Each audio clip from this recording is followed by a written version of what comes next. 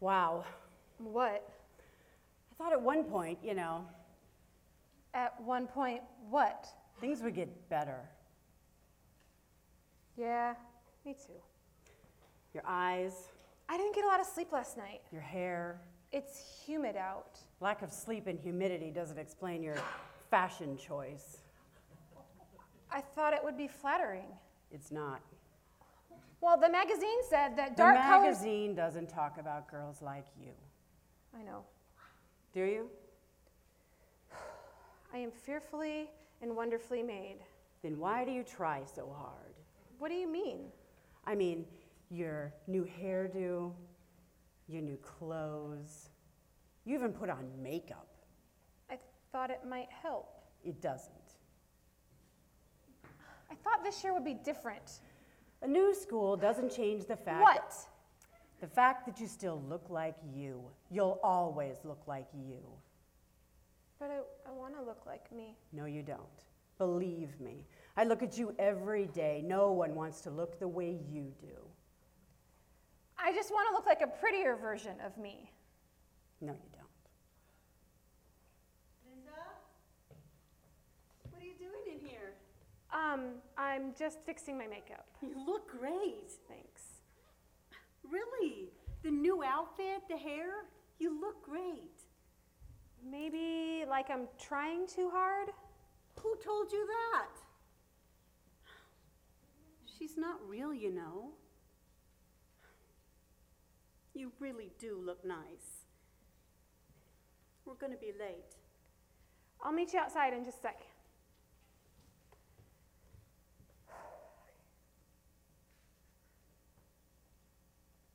This year will be different. How? This year, you don't get to define me. I will always define you. My God defines me. You're just a piece of glass.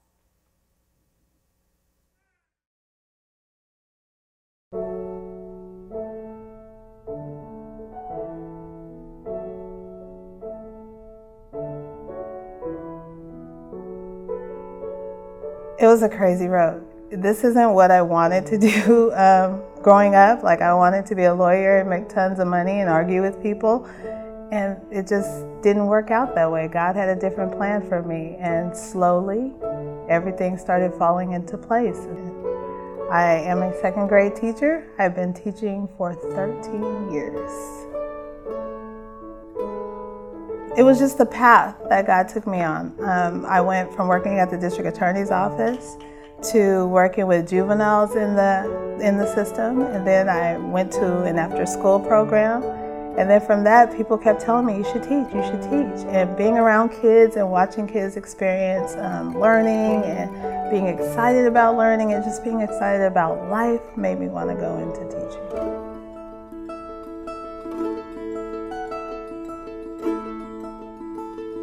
I didn't know if I was doing the best job that I could do, even though people were telling me I was doing a great job. But I think even so, I knew that this was what I was supposed to do. I literally had to stop focusing on what I was and why I was that. One of my prayers in the morning, when I ask God what His plan is for me, I always throw in there, who am I supposed to bless today? Who am I? Put that person, in front of me. And it's all my kids. It is literally all my kids. Watching them smile, seeing them be excited about learning, seeing them happy to see me and I'm happy to see them, and just being a part of their journey of learning and growing. Like, that's my affirmation every single day. Thank you for your attention. Bye. Excited that you're here. My name is Danny, and I'm going to be sharing with you today. I'm one of the pastors here at Kesed, and we're wrapping up our Visible series with a fairly simple concept that I wanted to use two illustrations to really set up, and one was the drama that I'm going to talk about, and the other one was the video.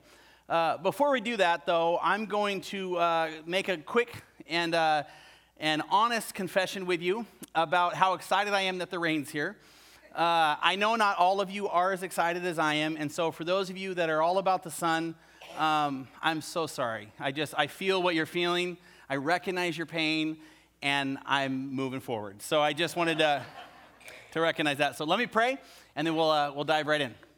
Heavenly Father, Lord, thank you so much for just this opportunity to share and talk about you. Thank you for every person here. I know, Lord, that you are going to use today's service to impact people's lives in a powerful way. Thank you for these two illustrations that you've given us to start this talk with. May they just be embedded in our minds as we think about some not so easy things to think about. Thank you, Lord, that we are visible to you and that you are so willing to be visible and present in our lives. Please make yourself known as we quiet ourselves before you. In Jesus' name, amen. Amen. There's two basic principles that I want to bring forward today to wrap up this series, because the idea behind the whole series, and especially today, has been that God has designed you to be in a community, known by a community, and known by God. That God has designed us to be visible. That although as a church we oftentimes talk together about these invisible people over here we're going to serve, or these invisible people over here we're going to go help, oftentimes the focus becomes all about these other things we're doing outside this room, when Scripture is very clear that we as a community are supposed to be taking care of one another, and we are supposed to not just be worried only about taking care of one another or people outside, but also taking care of ourselves. You're going to experience a lot of emotional health talk coming from me over the next few years. As a matter of fact, I will share in this service, and I'm going to do a whole series on it, I think. But about a year ago or so, I put myself in once a week, basically full-time therapy, because of my desire to make sure that no matter how crazy, good, bad, or ugly Kesed gets, I still want to be a whole person, and I still want to be the husband and the father and the pastor and the preacher I'm supposed to be. And so I put myself in therapy about a year ago, and what's really amazing is I've kind of been leaking that out to people, like, well, I was talking with my therapist, and every time they're like, whoa, you go see a therapist? Like, I listen to a guy who has to go see a guy? And I was like, well, yeah, man, because I care about my inside self and my compartmentalized self, and frankly, I'm kind of sick of the stigma. I mean, people go to church to learn from a guy who reads books and studies and I hope hears from the Lord. Why wouldn't I want to go to a guy who's also faith-based, who reads books and studies and can say, Danny, have you ever considered maybe you do that or do this or do that because of that? And also, I need a place to share some of the crazy stuff you guys, do to me. I don't know why. Who am I supposed to share that with, right? And so this talk is just a little bit of a prelude into a whole season of emotional health that I think our church is going to enjoy, and I think it couldn't be better well-timed because there is so much happening in our community. Pastor Tom's going to be back next week on this stage to give you guys a big downtown announcement, let you know what's going on, give you guys some updates, and it's just been beautiful down there, and a really special season of ministry that I want us, our hearts, our eyes for each other, and our eyes for the outside community to be as prepared for as we possibly can. Amen? Amen. Okay, so let's start with this question. If one day you could look back over your life, what would you say will have been the most defining moments of your story?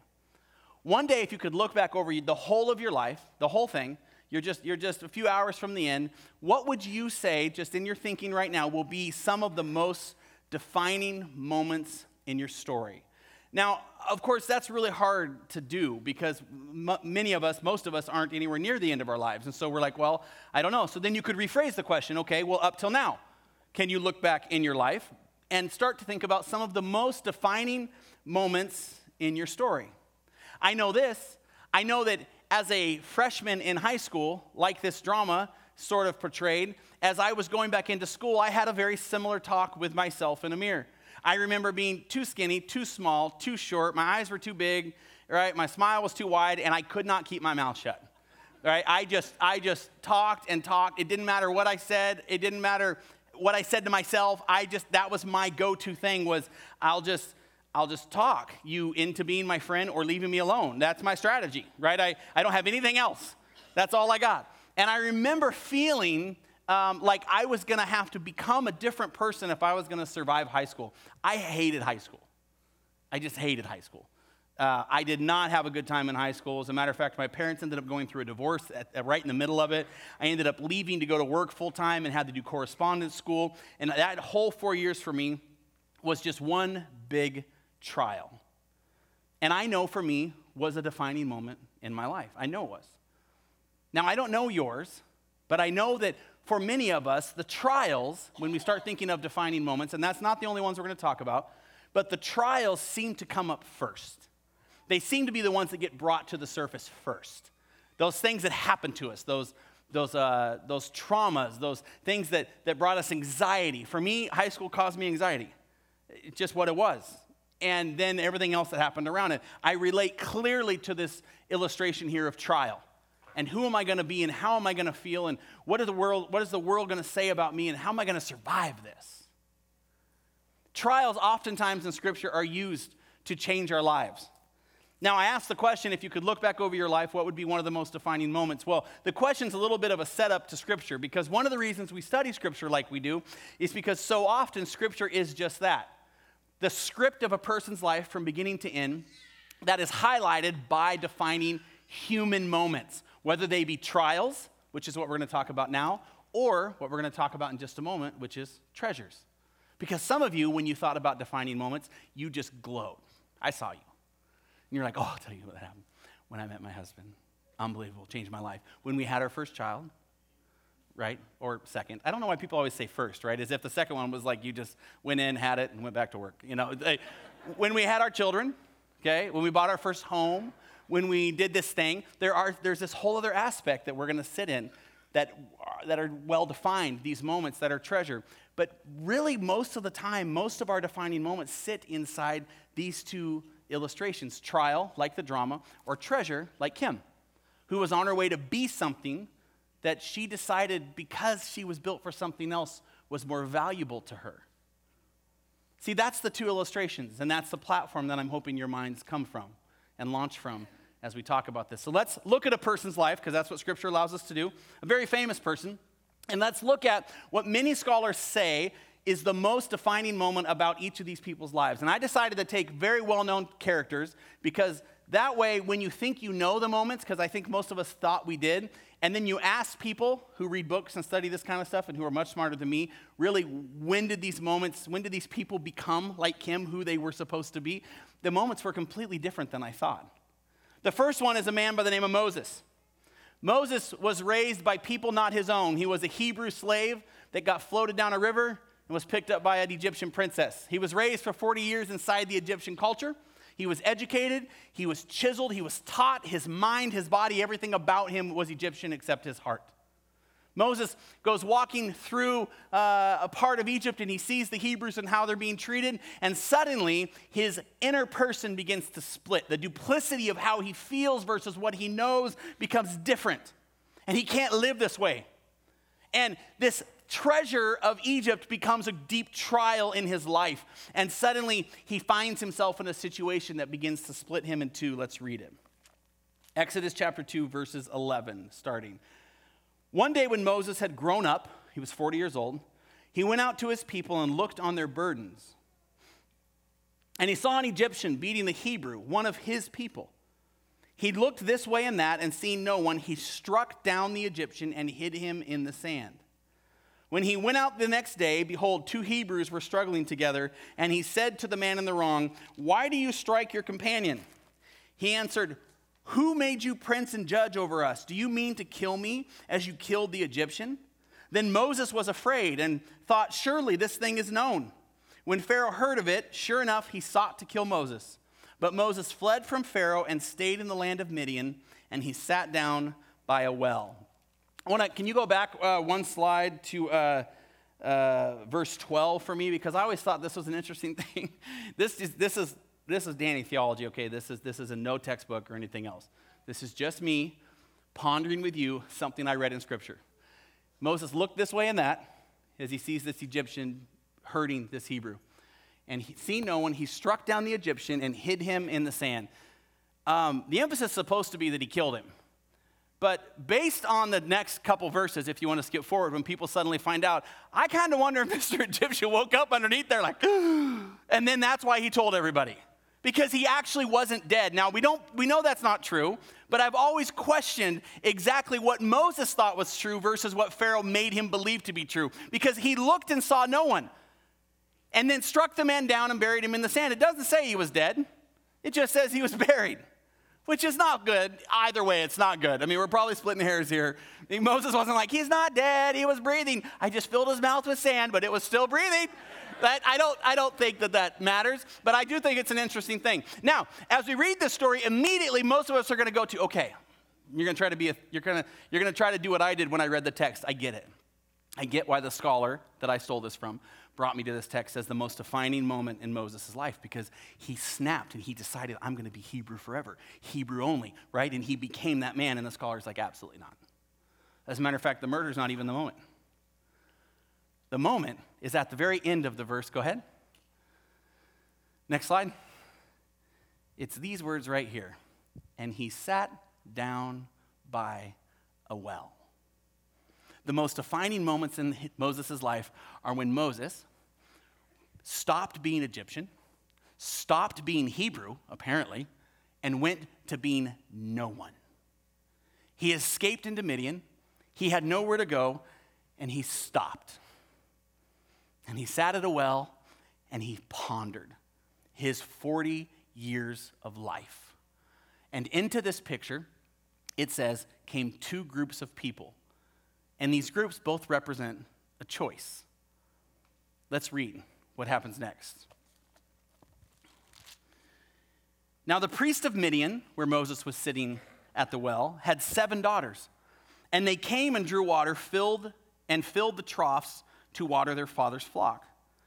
Then, verse 17, the shepherds came and drove them away, but Moses stood up and saved them and watered their flock. Now, if you just blow through verses and you don't sit in your mind and see these things, then you lose all the color, you lose all the dimension, and frankly, you lose all the purpose behind this tiny little passage. You have Moses sitting at a well, having left Egypt, having left the only nation he thought he was going to be a part of, which is the Hebrew nation, God's nation. And now he's at a well, and comes two groups. One group is a group in need, and one group is a group of violence. One is a marauding group of shepherds that are taking whatever they want, including even potentially the sheep and the women themselves. The others are a group of women who are working hard to take care of what's been given to them. And Moses has a decision to make. Like everybody going through trials has a decision to make. Am I going to take the easy road because I'm smarter than these men? I know I am. I'm apparently stronger than these men because it says there's multiple versions of them. Matter of fact, I could be the leader of these men. Or I could defend these women and get nothing for it. This is the right thing. This is the wrong thing. This would probably make me feel better. Safer, secure, stable. I'd immediately be a part of a gang. This is why people join gangs, because who wants to be alone in a foreign land? Or I could defend these women. Moses decides he's going to be a defender. Moses decides from his place of contemplation, he's going to make a difference. And so he stands up and apparently uses incredible ninja-like Egyptian skills to defend these shepherds, who definitely had staffs, by the way, because they're shepherds. We've all seen the nativities at home. So that's imagine the full fight, right? Very Matrix style. Moses, defending shepherd staff, swinging for his head, right? Women huddling in their sheep, right? And then Moses at the end, long, dewy locks, looking at these women and saying, be saved. And you think that part's wrong, but that part might not be wrong, because later on, those women brought Moses home to Jethro, and then he married one of them. How'd you like that to be your courtship story? Like, honey, remember that time I saved you? Remember that time I fought off all those men? Remember that time?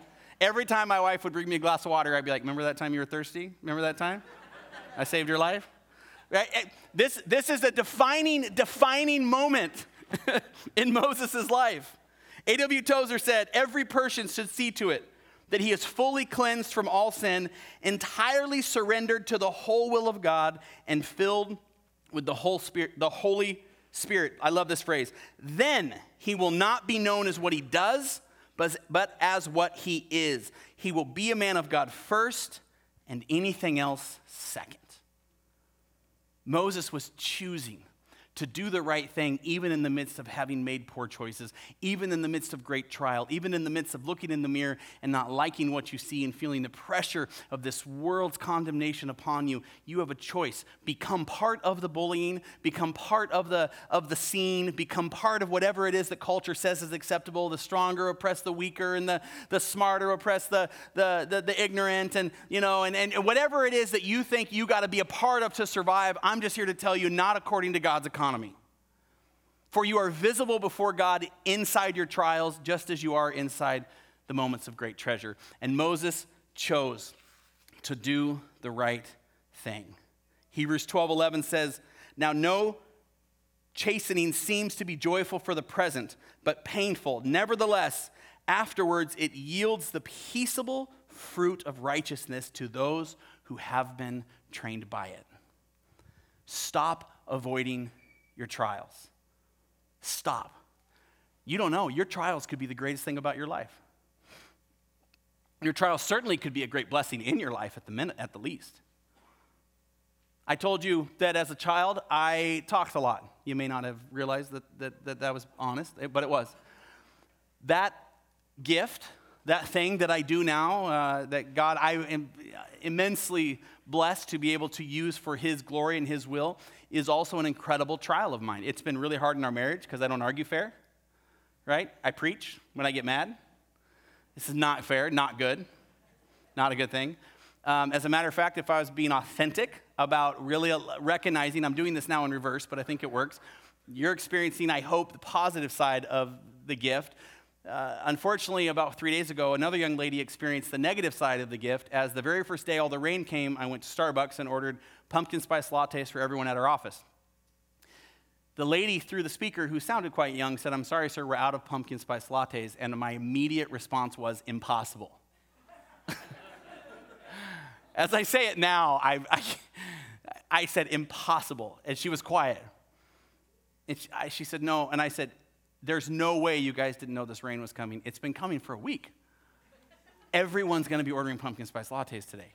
And she goes, everyone did order pumpkin spice lattes today. And I said, but it's like 2:00. And she goes, sir, I don't have pumpkin spice lattes. So I'm frustrated. So I got on my speakerphone and I called the office and asked Alyssa loudly, hey, they're out of pumpkin spice lattes. And Alyssa loudly, while the lady who can, by the way, Starbucks can see you on a camera. I don't know if you know that or not. And also hear you. I'm like, I don't know. They're out of pumpkin spice lattes. And she's like, are you serious? Like loud. And I was like, I don't know. Alyssa, I'm looking at the camera like, I don't know. And she's like, that's why we went there. And I was like, I know. Right? I mean, I am really laying it on thick at this point. I'm halfway smiling, but I'm also a little bit frustrated. So Alyssa's like, I don't know, what do you guys want? So we lock the whole line up, finally get up there, and she's this super sweet, like probably 19-year-old girl, and she leans forward and she's like, listen, I am so sorry we're out of pumpkin spice lattes. And I was like, it's okay. It's okay. I said, and I tried to use my gift. I said, listen, we all make huge mistakes in our lives. Don't ever let it happen again. And we laughed, right? And she gave me the drinks. Well, this is where this is when God just says, Danny, just shut your mouth every once in a while. 3 days later, okay, my wife, who was with me, by the way, for that whole exchange, says, hey, we should go to Starbucks and I want a pumpkin spice latte. And I said, do you think they'll have them? And she's like, I don't know, let's go to a different one. So we go to a Starbucks on the other side of town. One side is Salmon Creek, that's where they were at. Now we're in Battleground. I pull up to Battleground and I say, do you have pumpkin spice lattes? And this girl, with a very similar voice, says, yes, we do. I said, awesome, we'll take those. Drive up to the window, and literally standing in Battleground Starbucks is the same girl. So I thought. So I look at her, and she hands me the drinks, and I said, because I was in a different car. She didn't act like she knew me, and I said, did you know that the Salmon Creek store was out of pumpkin spice lattes? And she goes, which one, the drive-thru one or the other one? And I said, no, the drive-thru one. And she goes, oh, man, that must have been so hard. My twin sister works there. She only started 3 days ago. I said, I'm the guy that was frustrated with the pumpkin spice lattes. And she goes, mm-hmm. Yep.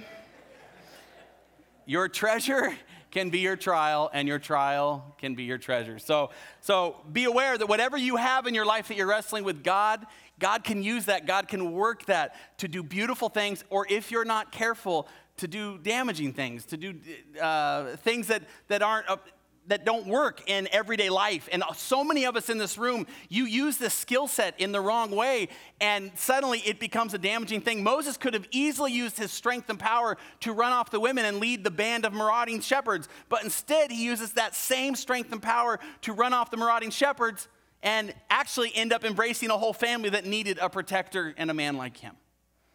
Lean into your trials, don't run from them. Be willing to look in that mirror and say, as the drama said, you're just a piece of glass.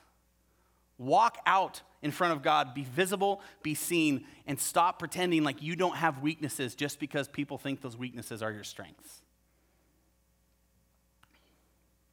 Okay, treasure. Because I'm coming after some of you right now, because some of you are like, yeah, I get it. I'm not really dealing with anything bad right now. Like, my whole life is golden and flowery. All right, well, let's look at David. There was a season in David's life after he experienced much trial that he experienced more treasure than anyone that I've ever met or anyone that I've ever known. At this point in David's life, he has conquered all the surrounding kingdoms. Either he's conquered them with war or he's married their daughters. Right? I don't know if you realize that, but much of David's peace was made by marrying princesses. Like, what a strategy. Like, we could kill a bunch of people, or I could just marry your beautiful daughter. I'll take the daughter, right? So he ends up with this huge harem and this peaceful area all around his kingdom where there's really nothing more for him to do but ponder, what am I going to do as a king now?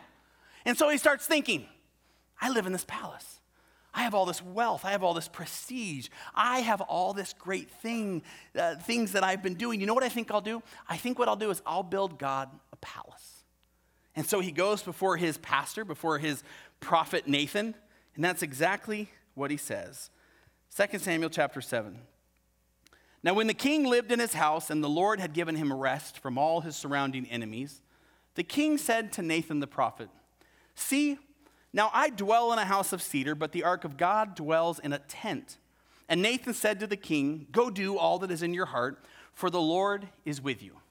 Now, at this point, David is most likely functioning from a cultural standpoint versus a spiritual standpoint. David recognizes that his nation needs to be established, and he recognizes that one of the things that establishes your nation is your belief system and how you function in that system. All the surrounding pagan nations would have had palaces and temples, and David wants to play.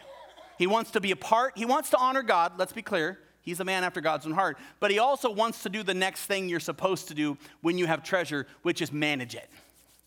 Right? You get treasure, you got to manage it. All right, look at all this stuff we've got. Look at all these kids we've got. Look at this amazing wife I've got. All right, here's what we're going to do to take you to a new level. Anybody ever had that conversation with your wife? It's not a good one, right? Here's what we got to do to take our family to a next place. Here's what we got to do. Now we've got this house that we can afford. Man, I bet we could even stretch a little further, get something more. You got to manage your treasure. David wants to manage his treasure. And so he goes to his spiritual advisor and he says, I want to manage my treasure. I want to build a temple. And the advisor's like, yes, temple time. I'm so excited. And immediately says, do it. This is why I tell you over and over and over again, you better buy into the book and not the man, because men are often wrong. This is a clear point where the pastor and the prophet of God was wrong, because he's a pastor. If you walked up to any pastor and said, I feel led by the Lord to pay cash for a giant church building, all the remodeling that you want, you think I'm going to be like, why don't you go home and pray about that for a few days? Spend time with the Lord, let me know, I'll go pray about it. No, I'm going to be like, boom, here's our PayPal machine, right? I mean, it's a no-brainer. And that's exactly what happens here. But then God shows up, like he does when we're full of treasure. Verse 4, but the same night, the word of the Lord came to Nathan. Now, before I read these, I'd like, as many of you as you'd like, to count how many times God uses the word I to remind Nathan, and so David, and so us, of who's really in charge of when we are going through and having times of treasure. Now, I don't know that there's such a thing as a God rant, but if there was, these next 12 verses would be it. This is when God just goes, hey, do you think you're important? You think that because all these things are going well for you, that you're the center of the universe? Count how many eyes. But the same night, the word of the Lord came to Nathan. Go and tell my servant David, thus says the Lord, would you build me a house to dwell in? You got to read that sarcastically because that's exactly how he asked it. You're going to build me a house to dwell in? I have not lived in a house since the day I brought up the people of Israel from Egypt to this day, but I have been moving about in a tent for my dwelling.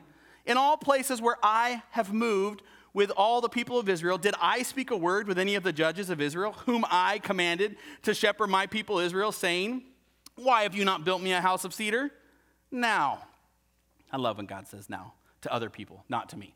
Now, therefore, thus you shall say to my servant David, thus says the Lord of hosts, I took you from the pasture, from following the sheep, that you should be prince over my people Israel. Just a nice little loving fatherly dig to the man who calls himself king.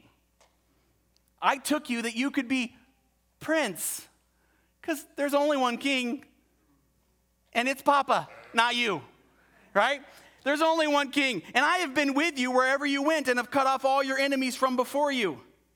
And I will make you a great name, like the name of the great ones of the earth, and I will appoint a place for my people Israel, and will plant them so that they may dwell in their own place and be disturbed no more.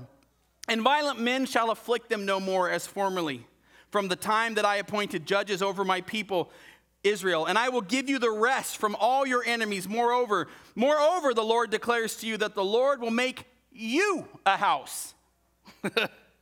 You want to make me a house? No. I make the houses. I'm the house maker. When your days are fulfilled and you lie down with your fathers, I will raise up your offspring after you, who shall come from your body, and I will establish his kingdom. He shall build a house for my name, and I will establish the throne of his kingdom forever. I will be to him a father, and he shall be to me a son. When he commits iniquity, I will discipline him with the rod of men, with the stripes of the sons of men. But my steadfast love will not depart from him, as I took it from Saul, whom I put away from before you. And your house and your kingdom shall be made sure forever before me. Your throne shall be established forever in accordance with all these words and in accordance with all this vision. You better believe Nathan spoke to David. How many eyes? 19 times God reminds David, you don't build anything. You don't build your life. You don't build your family. You don't build churches. You don't build kingdoms. And you certainly don't build palaces. I do. See, when we start being filled up with treasure is when we start to think we're the treasure bearers. And we're not. God reminds David of this. And you might say this is the most important thing happening in David's life. This is the point in his life when everything changed. And I would say no, not according to the scholars who think better than me that I stole this from. Verse 18 is the most important thing and one of the deepest, most challenging and transforming things done by King David. And here's what it says. Then King David went in and sat before the Lord. He did exactly what Moses did. And he sat down. Because what exactly are you going to say to that? He sat there and he pondered there and he wrestled there. And eventually he spoke. And these were his words. Who am I, O Lord God? And what is my house that you have brought me thus far? And yet this was a small thing in your eyes.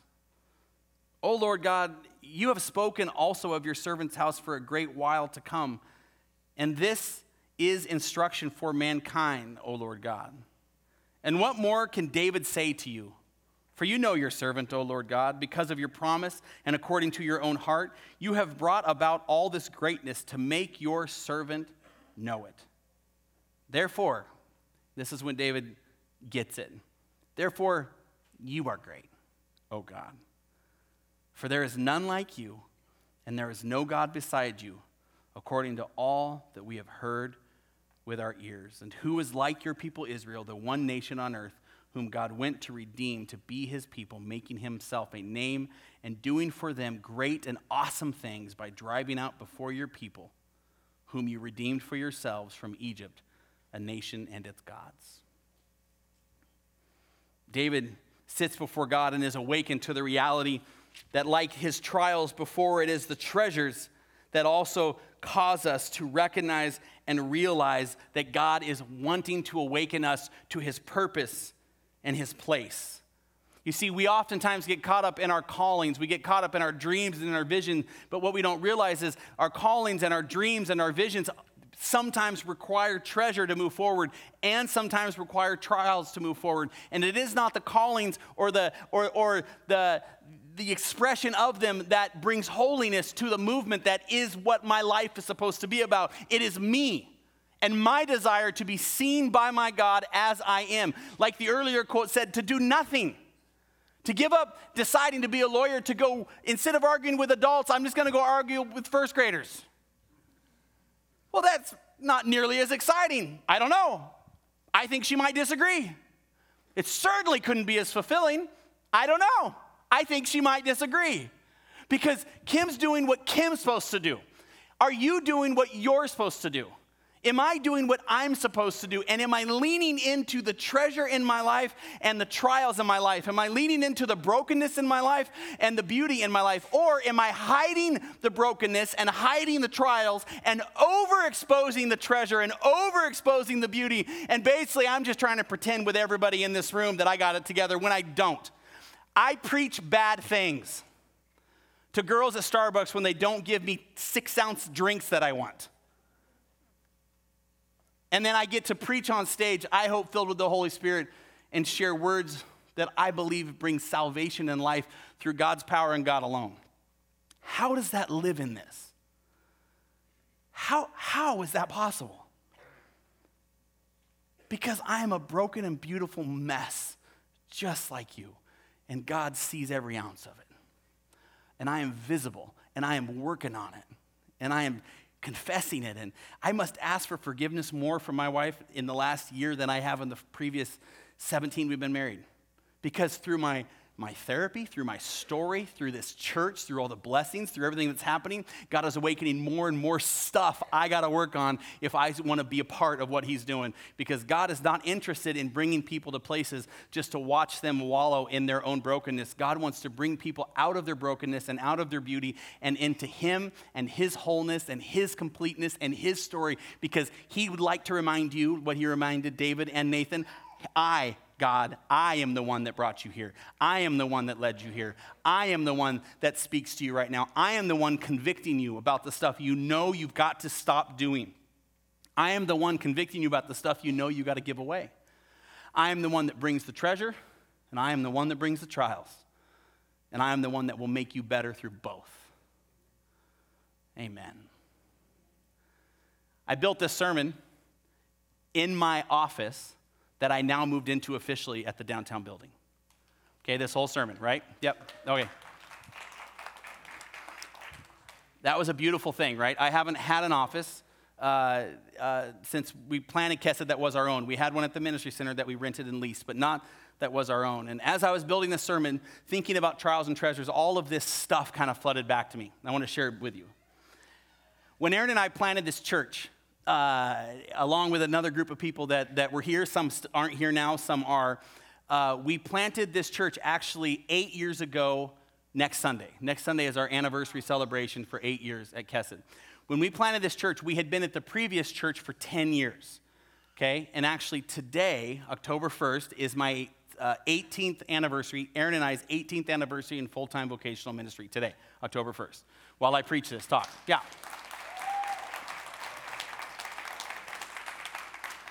This week, I was building this message, knowing these dates were coming, the anniversary, the celebration, all these different special things.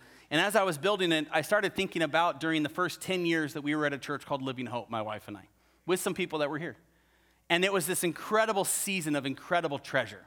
I mean, it was blessing after blessing after blessing. That little church that we were a part of grew from nothing to over 6,000 people. I got to travel overseas. I spent a year in New Zealand planting churches. I got to go. We had 5 campuses. We had 65 staff. I had a youth group for the first portion of my time there that had 1,000 people. This was my staff. You'll recognize some of them because some of them are still here, like Savannah, Jared, and so forth. 1,000 people in our youth group. 7 full-time staff. I had more staff of the youth group than I do of our church right now. It was an exciting time. eventually, after coming back from overseas, I became the executive pastor of Living Hope along with another guy, and we oversaw the staff. And I mean, things were just incredible amounts of blessing and beauty and wonder. But I could feel in my heart that God was calling me to something else. And so we transitioned. I've told the story, I'm not going to tell it today, but I drove east, right, one day and just kept driving and went, and my version of sitting before the Lord. And I felt God wanted me to be a part of this. And so we planted this church 8 years ago next week, and it was basically hell from the beginning. It was difficult. It was ugly. My leadership wasn't where I wanted it to be. My sermons and my communication wasn't where it wanted it to be. As a matter of fact, I preached my first Easter and never did a salvation message for my first Easter sermon because I was so nervous, and I had never preached one as a youth guy. I'd never preached Easter, Mother's Day, Christmas Eve, none of those. So I didn't know. Afterwards, they go, great service, but nobody came to Jesus. Don't you want to point them to Jesus on Easter? And I was like, We only had one service, like 80 people. And I was like, someone else will get them, right? It was broken. The church struggled. It struggled, and it grew, and people left, and some of it fairly, right? Because I was all over the place. And eventually, it got to a place where it kind of got steady and stable, and that's when we started doing these sermons to shrink the church. I don't know if you were here 4 or 5 years ago. Every once in a while, we do these sermons about shrinking the church. Hey, we want a church that's as drama-free as it can be. We don't want these pools of people trying to take control and tweak things. And so listen, if this is who we are, this is what we believe. If this isn't good for you, there's so many great churches in town. So we'd love for you not to come back. And it worked. Some people left, and our church got a little cleaner, if you will, but a little smaller. And it kind of stabled out. And then we started asking the question, when's God going to bring us a building? And I started saying, because at this point I was starting to get a little healthier emotionally, God will bring us a building when he wants us to have a building. And part of it was sarcasm, and part of it was me just not wanting to answer the unanswerable, and then God brought us a building. And with that building came all kinds of other opportunities and blessings. And suddenly, I'm sitting in my office this last week, and I'm realizing that we're moving from a season of a church, and Aaron and I especially, of trial to treasure. We're moving back to this place when we move downtown and all these God's blessing and the kinds of ministry and the things we're going to be able to do. And I realize these wondrous things that God has done in my life over the last 8 years. Without those, I would be no way prepared for the things I think he's going to do next. I was pondering all this, and we've been talking about it all the time. The team, Aaron, all of us, just like a lot changing, lots happening. And I ended up getting an email. Now, this is not me making up timing for sake of sermon. This is true story. We're in the midst of all this. We're building messages and so forth. I get an email, and it's from the people who lead Rooted in Irvine, California. And I don't know if you realize, but Rooted is the discipleship program we run here. There's a big, long story behind it. You can look at the website if you want. But one thing about Rooted that didn't work for me was how specific it was to its culture there and how different our culture in the Northwest really is. And so I warped things in Rooted. For example, like adding our church's name to their emblem. Now, I did it because Rooted is from California, and we're in the Northwest, and we all know none of you are getting into the discipleship program from people in California. So I put my name on it and told people at Rooted I was doing so. And then I started tweaking other things and other things and other things. And suddenly, this program that is beautiful and wonderful, which we didn't change any of the bones, became something that just really worked for our church. And so we sent to California, when they asked, all the things about Rooted that we changed to make it fit our culture a little better.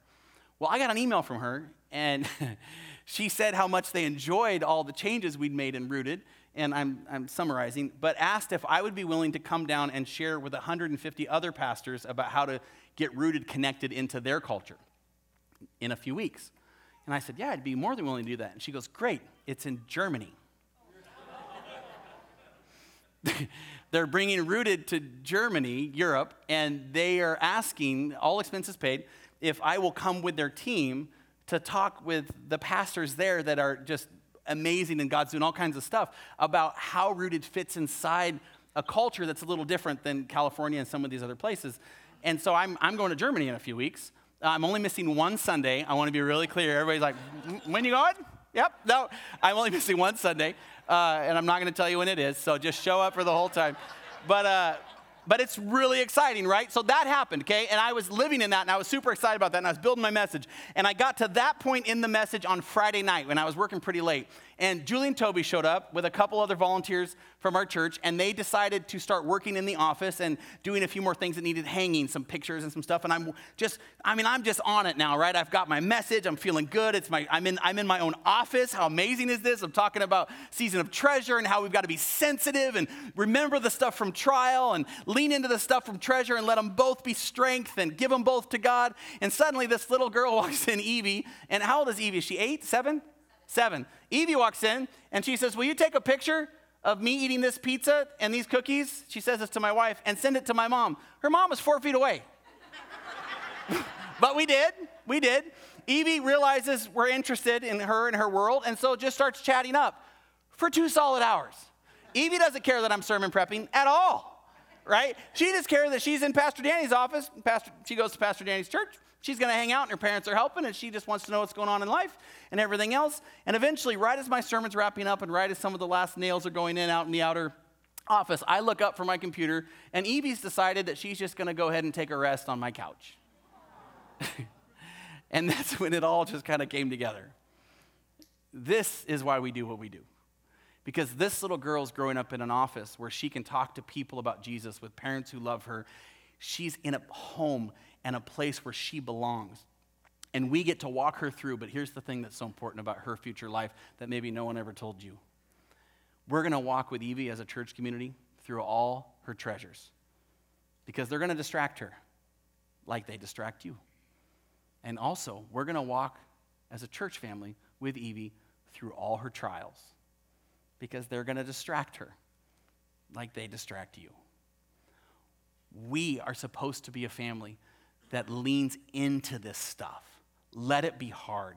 Let it be ugly. Let it be beautiful. Celebrate with one another. Set aside the stuff that makes this world so broken when it comes together and decide that we're going to build something bigger than ourselves. For God already sees the end of our lives. He already knows the moments. And you know what's so powerful? For some of you, you don't even realize yours is today. Yours is right now.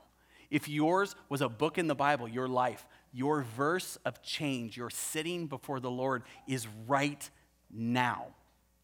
Whether it be a well, because you're going through trial, or it be a palace, because you're going through treasure. Your opportunity to sit before God and say, God, through treasure and trial, I want to be your child. I don't want to be distracted by either. I want to love other people and not be distracted by theirs either.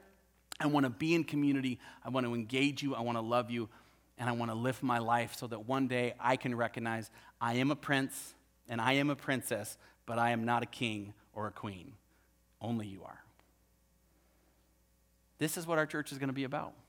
And this is why God's going to use it. Because we want him to. And he wants to. I wonder if church is really that easy. A bunch of people who want God to use them and a God who wants to be used by them. And we just go, cool, you do your stuff, I'll do my stuff, and we'll dance together. God will bring the music, and he'll build it. All the rest of the stuff's going to get figured out as we go. So what I want to do is I want to give you that moment to sit in that spot. So we're going to pass communion. It's a little different communion as the worship team comes out because it's not just a communion for you to just take. It's a communion for you to really wrestle specifically with this truth. What is it that God wants to use in your life, whether it's trial or treasure? How is it that he's awakening you to things in your world, and how do you need to respond? What about your lifestyle? What about your story can be changed from this day on so that when you look out at the end of it all, you say, today, that day, that was the day that changed everything for me. So I'm going to pray for us. We're going to pass communion. We're going to spend a little time reflecting, and then I'm going to come back up, and I'm going to read the passage, and we're going to take it together as a church family. Amen? Amen. Let's pray. Lord, to you and you alone do we give the glory of this moment. To you and you alone do we proclaim that we just don't know. Lord, we recognize that the story of Jesus on the cross is full of incredible trial and struggle and ugly. And so you relate to those things inside of our lives. But the story is also full of incredible treasure and salvation and grace. And so, Lord, we receive this communion offering we take now, God, to connect our story with your story, to be present with you, to be in relationship with you, to ask you, how do you want us, Lord, to walk? How do you want us to stop? How do you want us to lay down or stand up or fight or pull back? What do you need from us, God? More than just our willingness to raise our empty hands and say, we're yours. God, may you just spiritually flow through this room right now. May you touch hearts, convict hearts, awaken hearts, forgive hearts, heal hearts, move hearts, release hearts, fill up hearts. And may we experience what it feels like to be a people who bring so much glory to your name.